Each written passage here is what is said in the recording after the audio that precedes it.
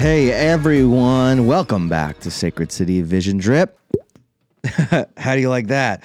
Little sound effect action for you.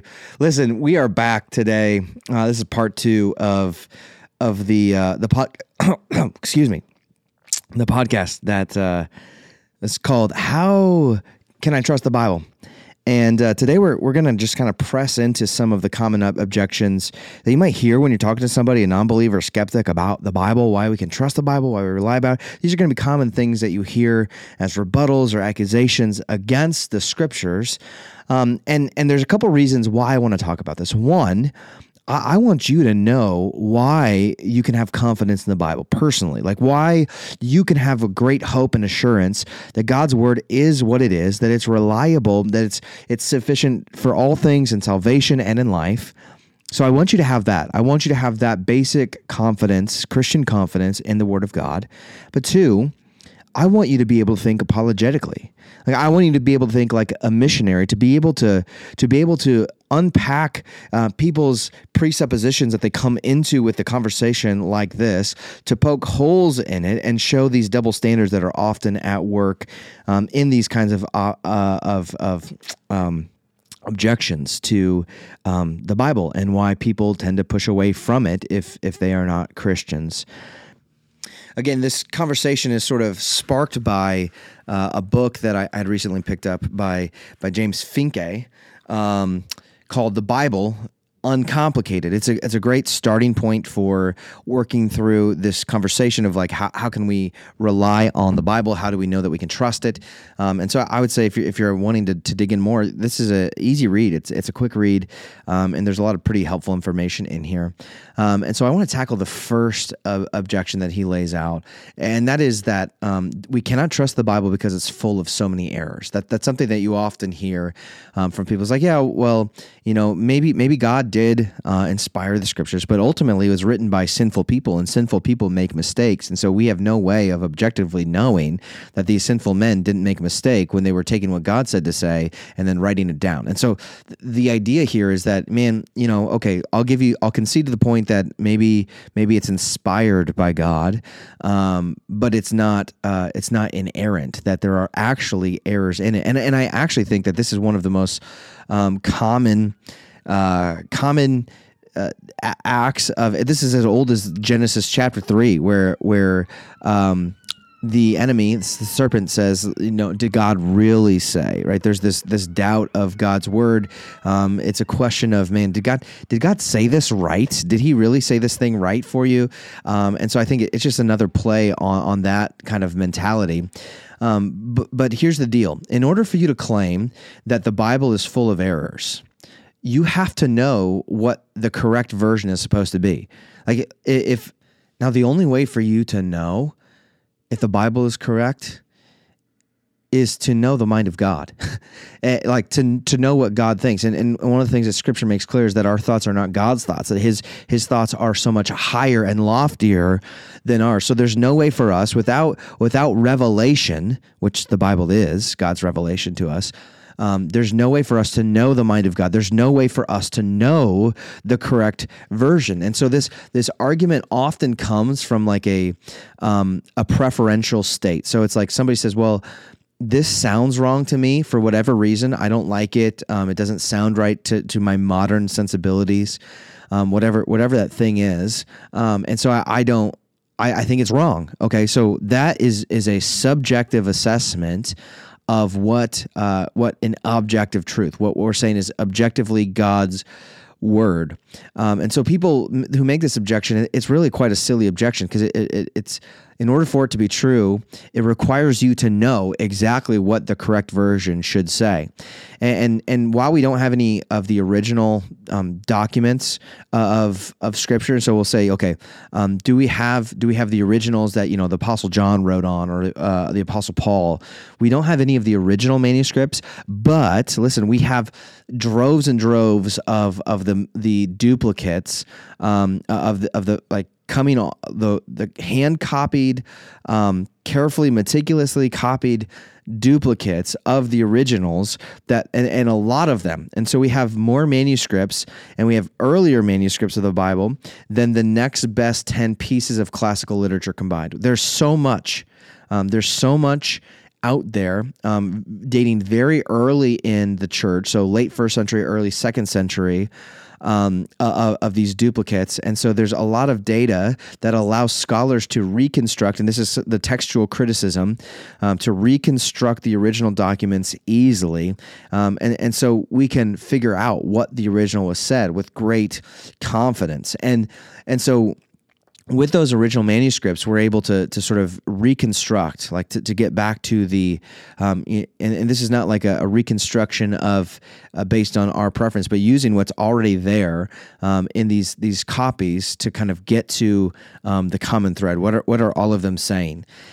There's another thing that we can go to, because not only have textual scholars been able to sort of sift through and get to the original manuscripts, one of the things that we have to realize, okay, there is a degree of error that can happen with these replications. We don't say that the replicas of these manuscripts are inerrant, because it is possible for a scribe to make an error, a misspelling, a grammatical error, to flip words, which are, instead of saying Jesus Christ, saying Christ Jesus, things like that would be considered errors or something slightly off or inconsistent with other documents. But these so-called errors are strictly grammatical. It was at one point said that there were 150,000 copying errors in the New Testament documents alone. So just in the New Testament, 150,000. But when you see what those errors are, they're strictly grammatical. It's like punctuation and spelling and a flippy floppy of words. And so these errors really are not they don't change anything of substance. And they're spread out amongst 5,700 manuscripts. So we have a lot of manuscripts. And so if one letter of one word in one verse is wrong in 2,000 manuscripts, that's counted. Though it's the same error, it's counted as 2,000 errors. So these numbers are juiced. This isn't an actual portrayal of what's actually considered an error. It maybe in like a typeset error. And of course, like I said, these manuscripts are hand copied. It wasn't until 1455 that we have the ability to print Bibles. And and even when you have print, there's still misprint. I had a book I was reading the other day. Is actually the book, this book itself that James has written has a couple of misprints in it. And so it's like, even because it's printed doesn't mean you can't make a mistake, but these mistakes are usually grammatical, spelling, or punctuation, or something of that nature. But there's another facet to this, is that not only do we have the manuscripts, but we have the writings of early church fathers, guys like Clement, Ignatius, Polycarp, guys that were like, that were just all in on the Bible, and they copied the Bible, and they wrote a lot about the Bible, and they quoted the Bible a lot. If we use some of these early church fathers' writings, we can reproduce all but 11 verses of the entire New Testament only using the writings of the early church fathers. So here you have it. It's not far down the line chronologically, where you have these early church fathers that are copying, that are quoting scriptures, and there's continuity between them all. They're using the same source text, and you can see this in their writing, their quotations of this. And so you can see that, man, not only are the manuscripts verifying what the scripture says and the consistency, even with the so-called errors, you have a lot of the church fathers who are also validating what the Bible says and showing that the consistency of the text. And so what we can see too is that the textual scholars have confirmed that not a single one of the 150,000 alleged errors affects an article of faith or a precept of duty which is not abundantly sustained by another and undoubted passage or by the whole tenor of Scripture teaching. So what it's saying here is like, there are no major anomalies. There in the errors, there are not any major anomalies that make us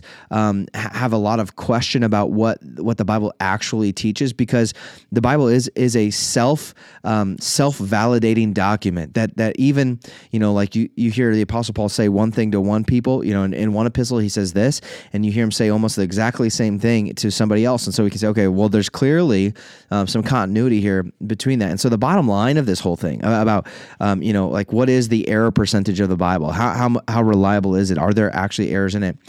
We can know with 99.5% accuracy what the original New Testament document said, and the 0.5% that is kind of in question doesn't impact any doctrine of the Christian faith. And so we can have great confidence in the inerrancy of Scriptures, that it is in fact true. Okay, so I spent more time talking about that than I wanted to, but I think that's really important. I think the two major things that are always under attack are the inerrancy of Scripture and the sufficiency of Scripture. And I think probably today more so the attack is under the efficiency of Scripture, that it actually is sufficient. Efficiency, I mean the sufficiency of Scripture. It's sufficient for all matters of life and salvation, or life and salvation. So, moving on to the next argument, he says, but the Bible, we can't trust the Bible because it's been translated so many times. It's been replicated. It's been, there's been this, and a lot of times the idea of this is that it just comes from a naivete or an ignorance of how the Bible translations actually occurred, like how we got to this. And we do certainly have a number of translations, like, you've got the ESV, the NIV, the King James. You've got, all kinds of different translations of the Bible. And even to get to that point, even to get to an English Bible, there has to be all kinds of translation that takes place. So you have to have somebody that knows the original language, whether it be Hebrew or Greek or Aramaic. You've got to have them know that, be able to synthesize the information. They have to be able to bridge the gap to the next language, whether it be, Latin you have the Septuagint. That was one of the first translations from the originals to Latin, and so some of that from Latin to English, but then now you've got scholars who can go from the originals to English, and so there is a translation. So any Bible that you pick up that's written in English, you have to realize somebody had to do some work in order for me to get this. In order for me to read this and actually be able to know what the words say, somebody had to do some background translation for me. And we ought to give thanks for the men and women who have contributed to the deep study and scholarly work that they do to compile the scriptures that we have, the translations.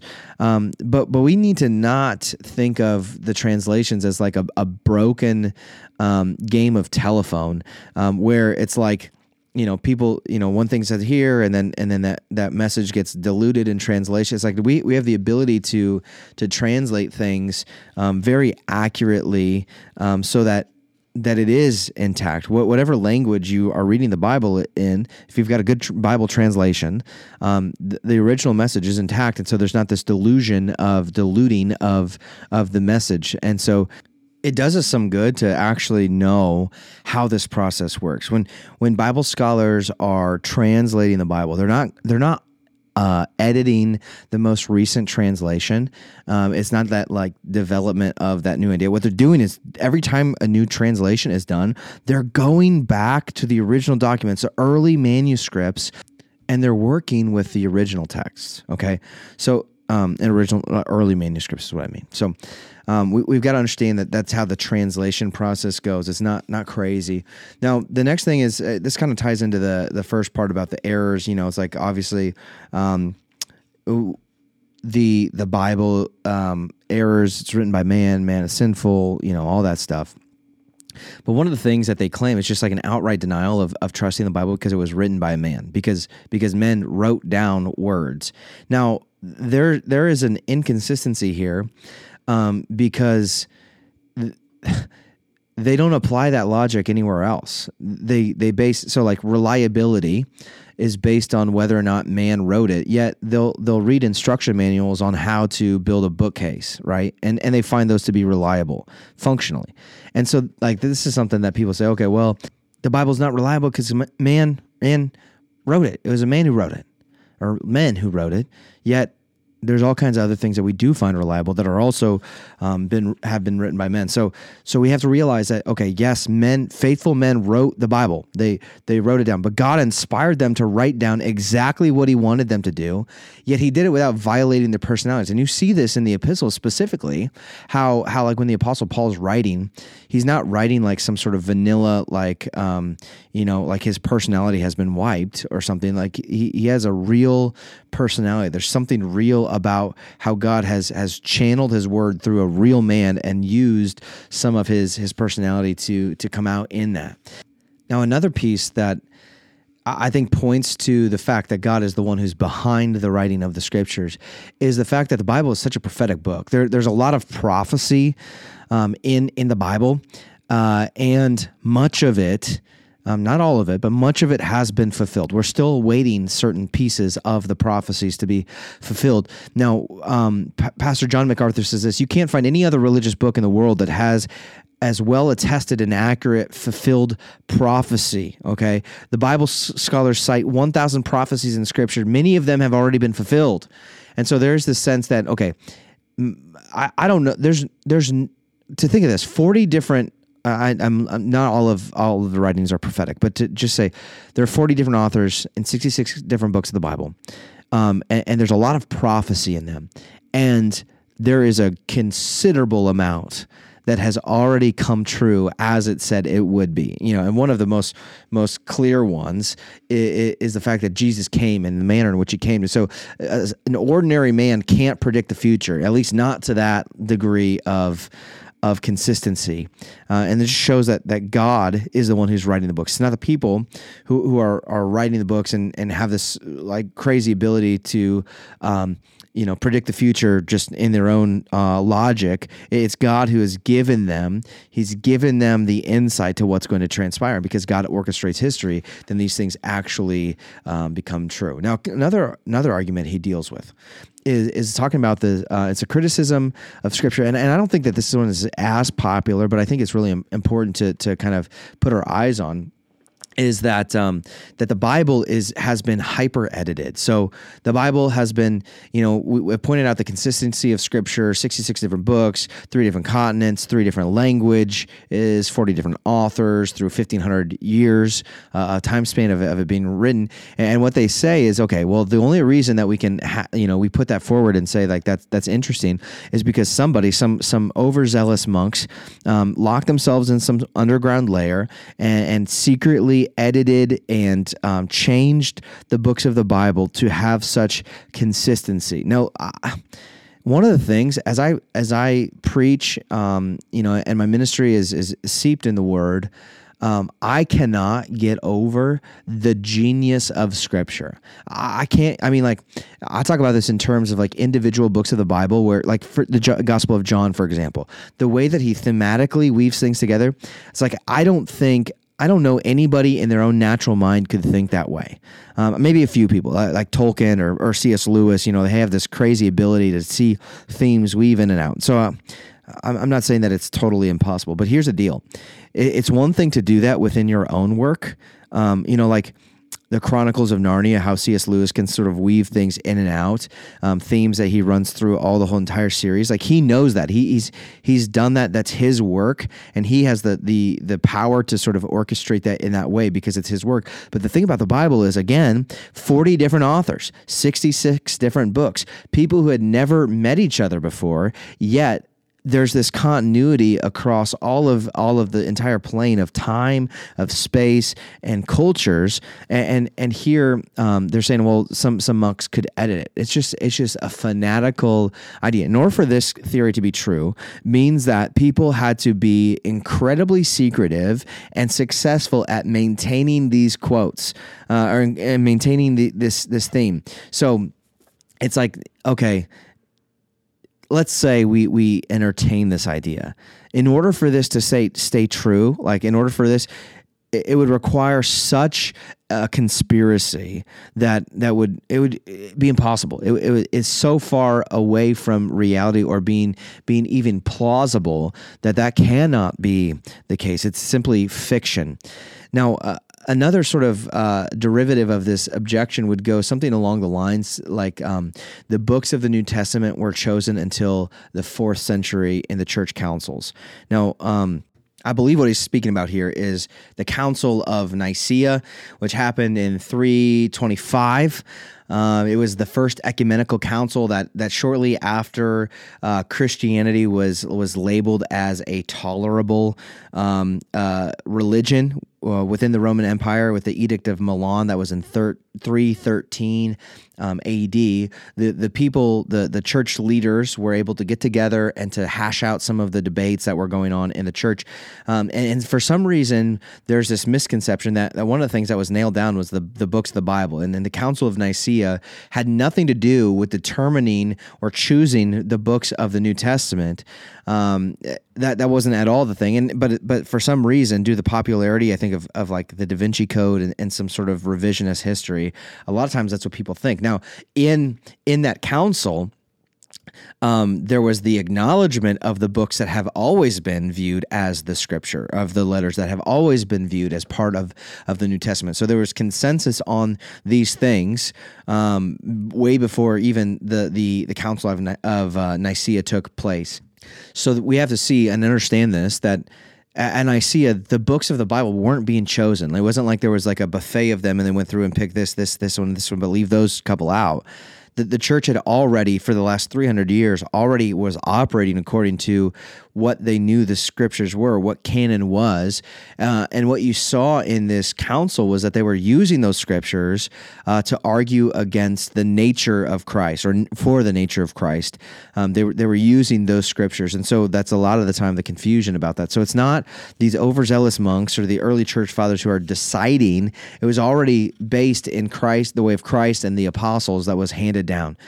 And so this brings us to, I think, what is the final one of the objections. Well, there's two more. Well, three more actually, and they kind of all wrap up. But I think that this is one of the most important ones. It's when people say that the Bible's full of contradictions, and it's like they use passages like in the gospel accounts that differ slightly.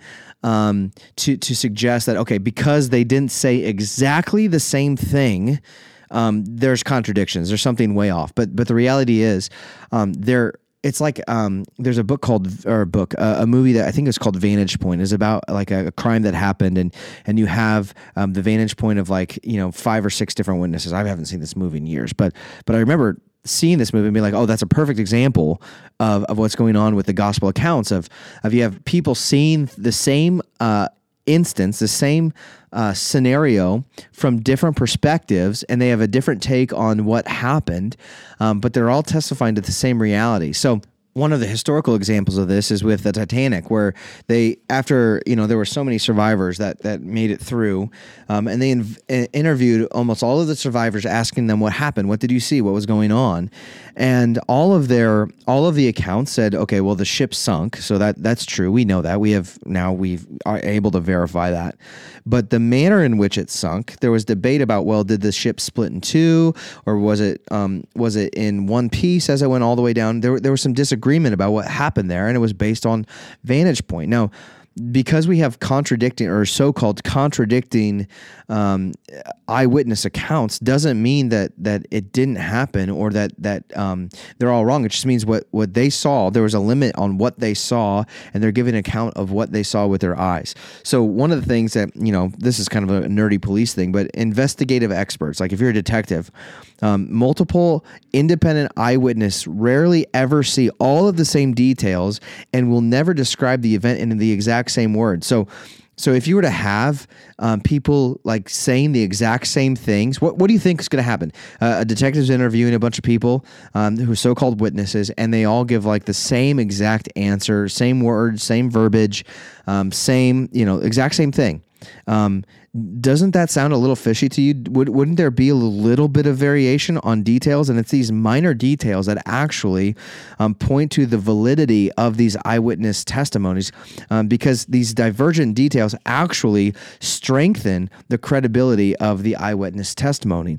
And so it's going to make sense that Matthew's gospel is going to have a few details that Luke's doesn't and Mark's doesn't, that John is going to take a different perspective, because all of these gospel accounts are written with a specific target in mind. For example, Matthew, he writes for the Jews. He's writing for the Jewish people so they will understand that Christ is the fulfillment of the Messiah. Luke's gospel is going to give this very detailed, he's very meticulous in his details. And the point of his writing is to be as orderly and specific and provide chronology and history as things unfolded. So John, he's focused on evangelism. So all of these gospels have different target audiences. They have a different intent. And so there's going to be a bit of variation, but all of them testify to the same reality, that Jesus lived a perfect life, that he died a substitutionary death, and he was raised on the third day. All of the details, there might be little details that are off, but all of the main things stay intact. They're all saying the same thing. So it's not a bunch of contradictions.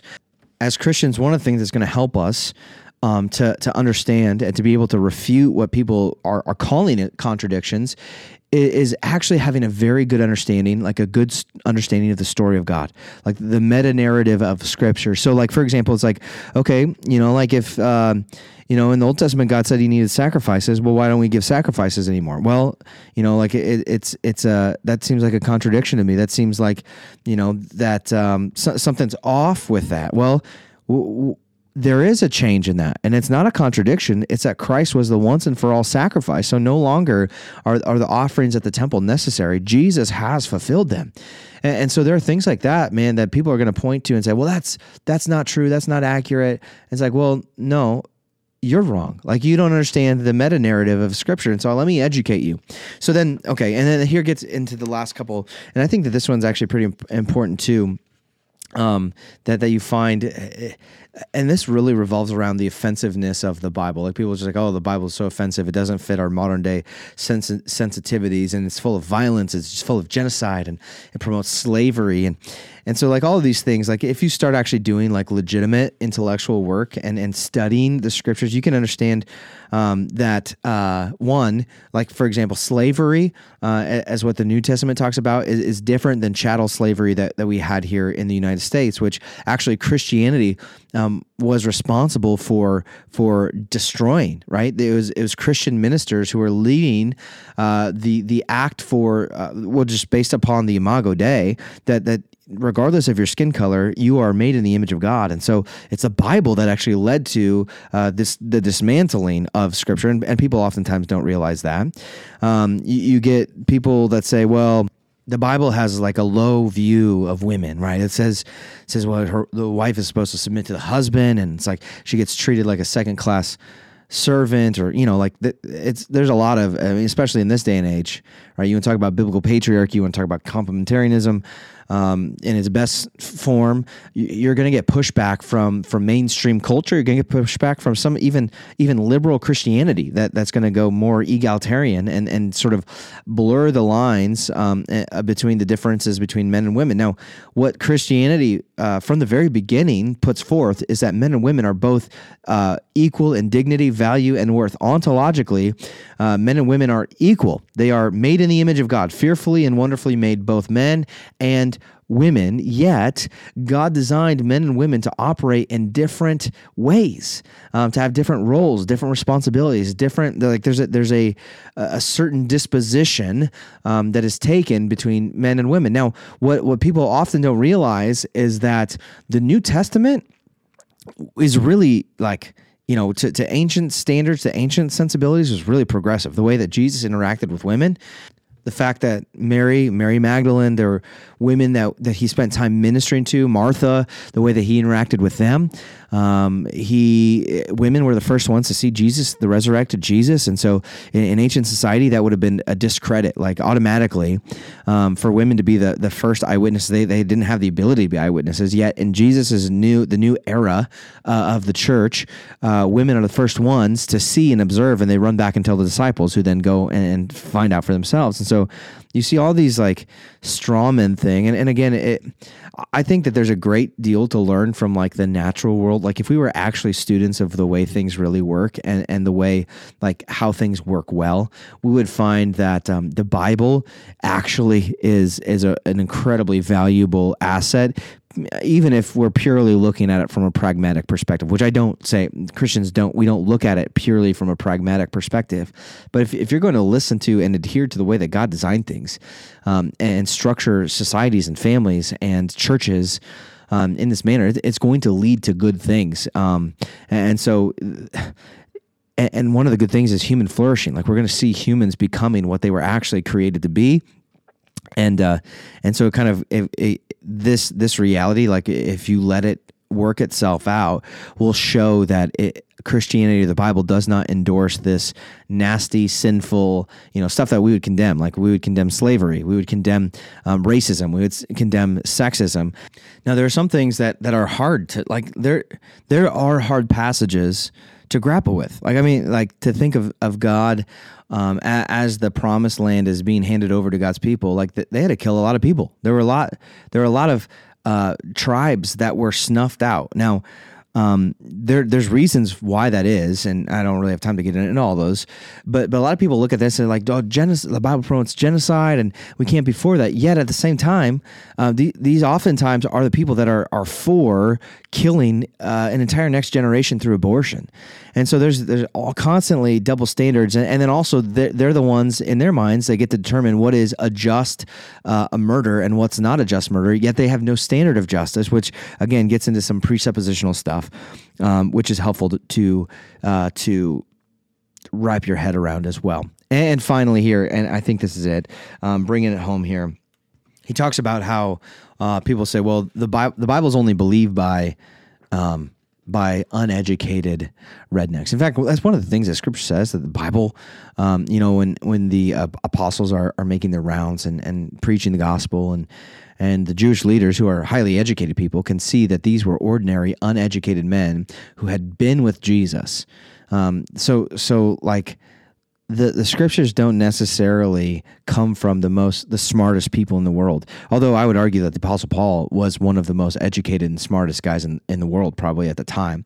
And so it's not like God exclusively uses a bunch of like ordinary, uneducated people, but he does both. And so even like with King David, King Solomon, like these would have been educated men. Yet at the same time, you have prophets that were maybe not super educated, not super bright, according to the world standards, but God chose to use them. Or even donkeys, right? God speaking out of donkeys' mouths.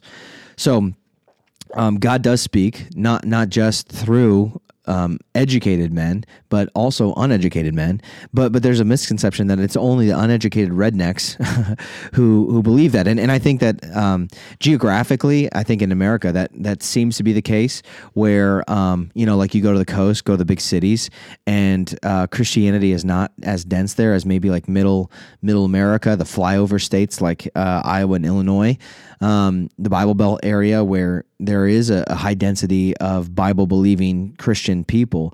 But this is a total absurdity to think that it's only these uneducated people who believe in this stuff, because all throughout history, both modern history and ancient history, some of the brightest people on the face of the planet, the smartest, most academically astute people, were Christians. So you got quotes. I don't have time to read them all, but quotes from many of our presidents: John Quincy Adams, Ulysses S. Grant. You got Teddy Roosevelt, you got Woodrow Wilson, you got Calvin Coolidge, you got Harry Truman, you got Ronald Reagan. These guys are all making claims about how the Scripture is trustworthy and how abiding by God's word will actually help our nation. And so you have people who are at the top office in our land that are saying these things. Even Abraham Lincoln saying stuff like that. And then you've got a bunch of academics who are also in agreement in different spheres like physics and nuclear engineering.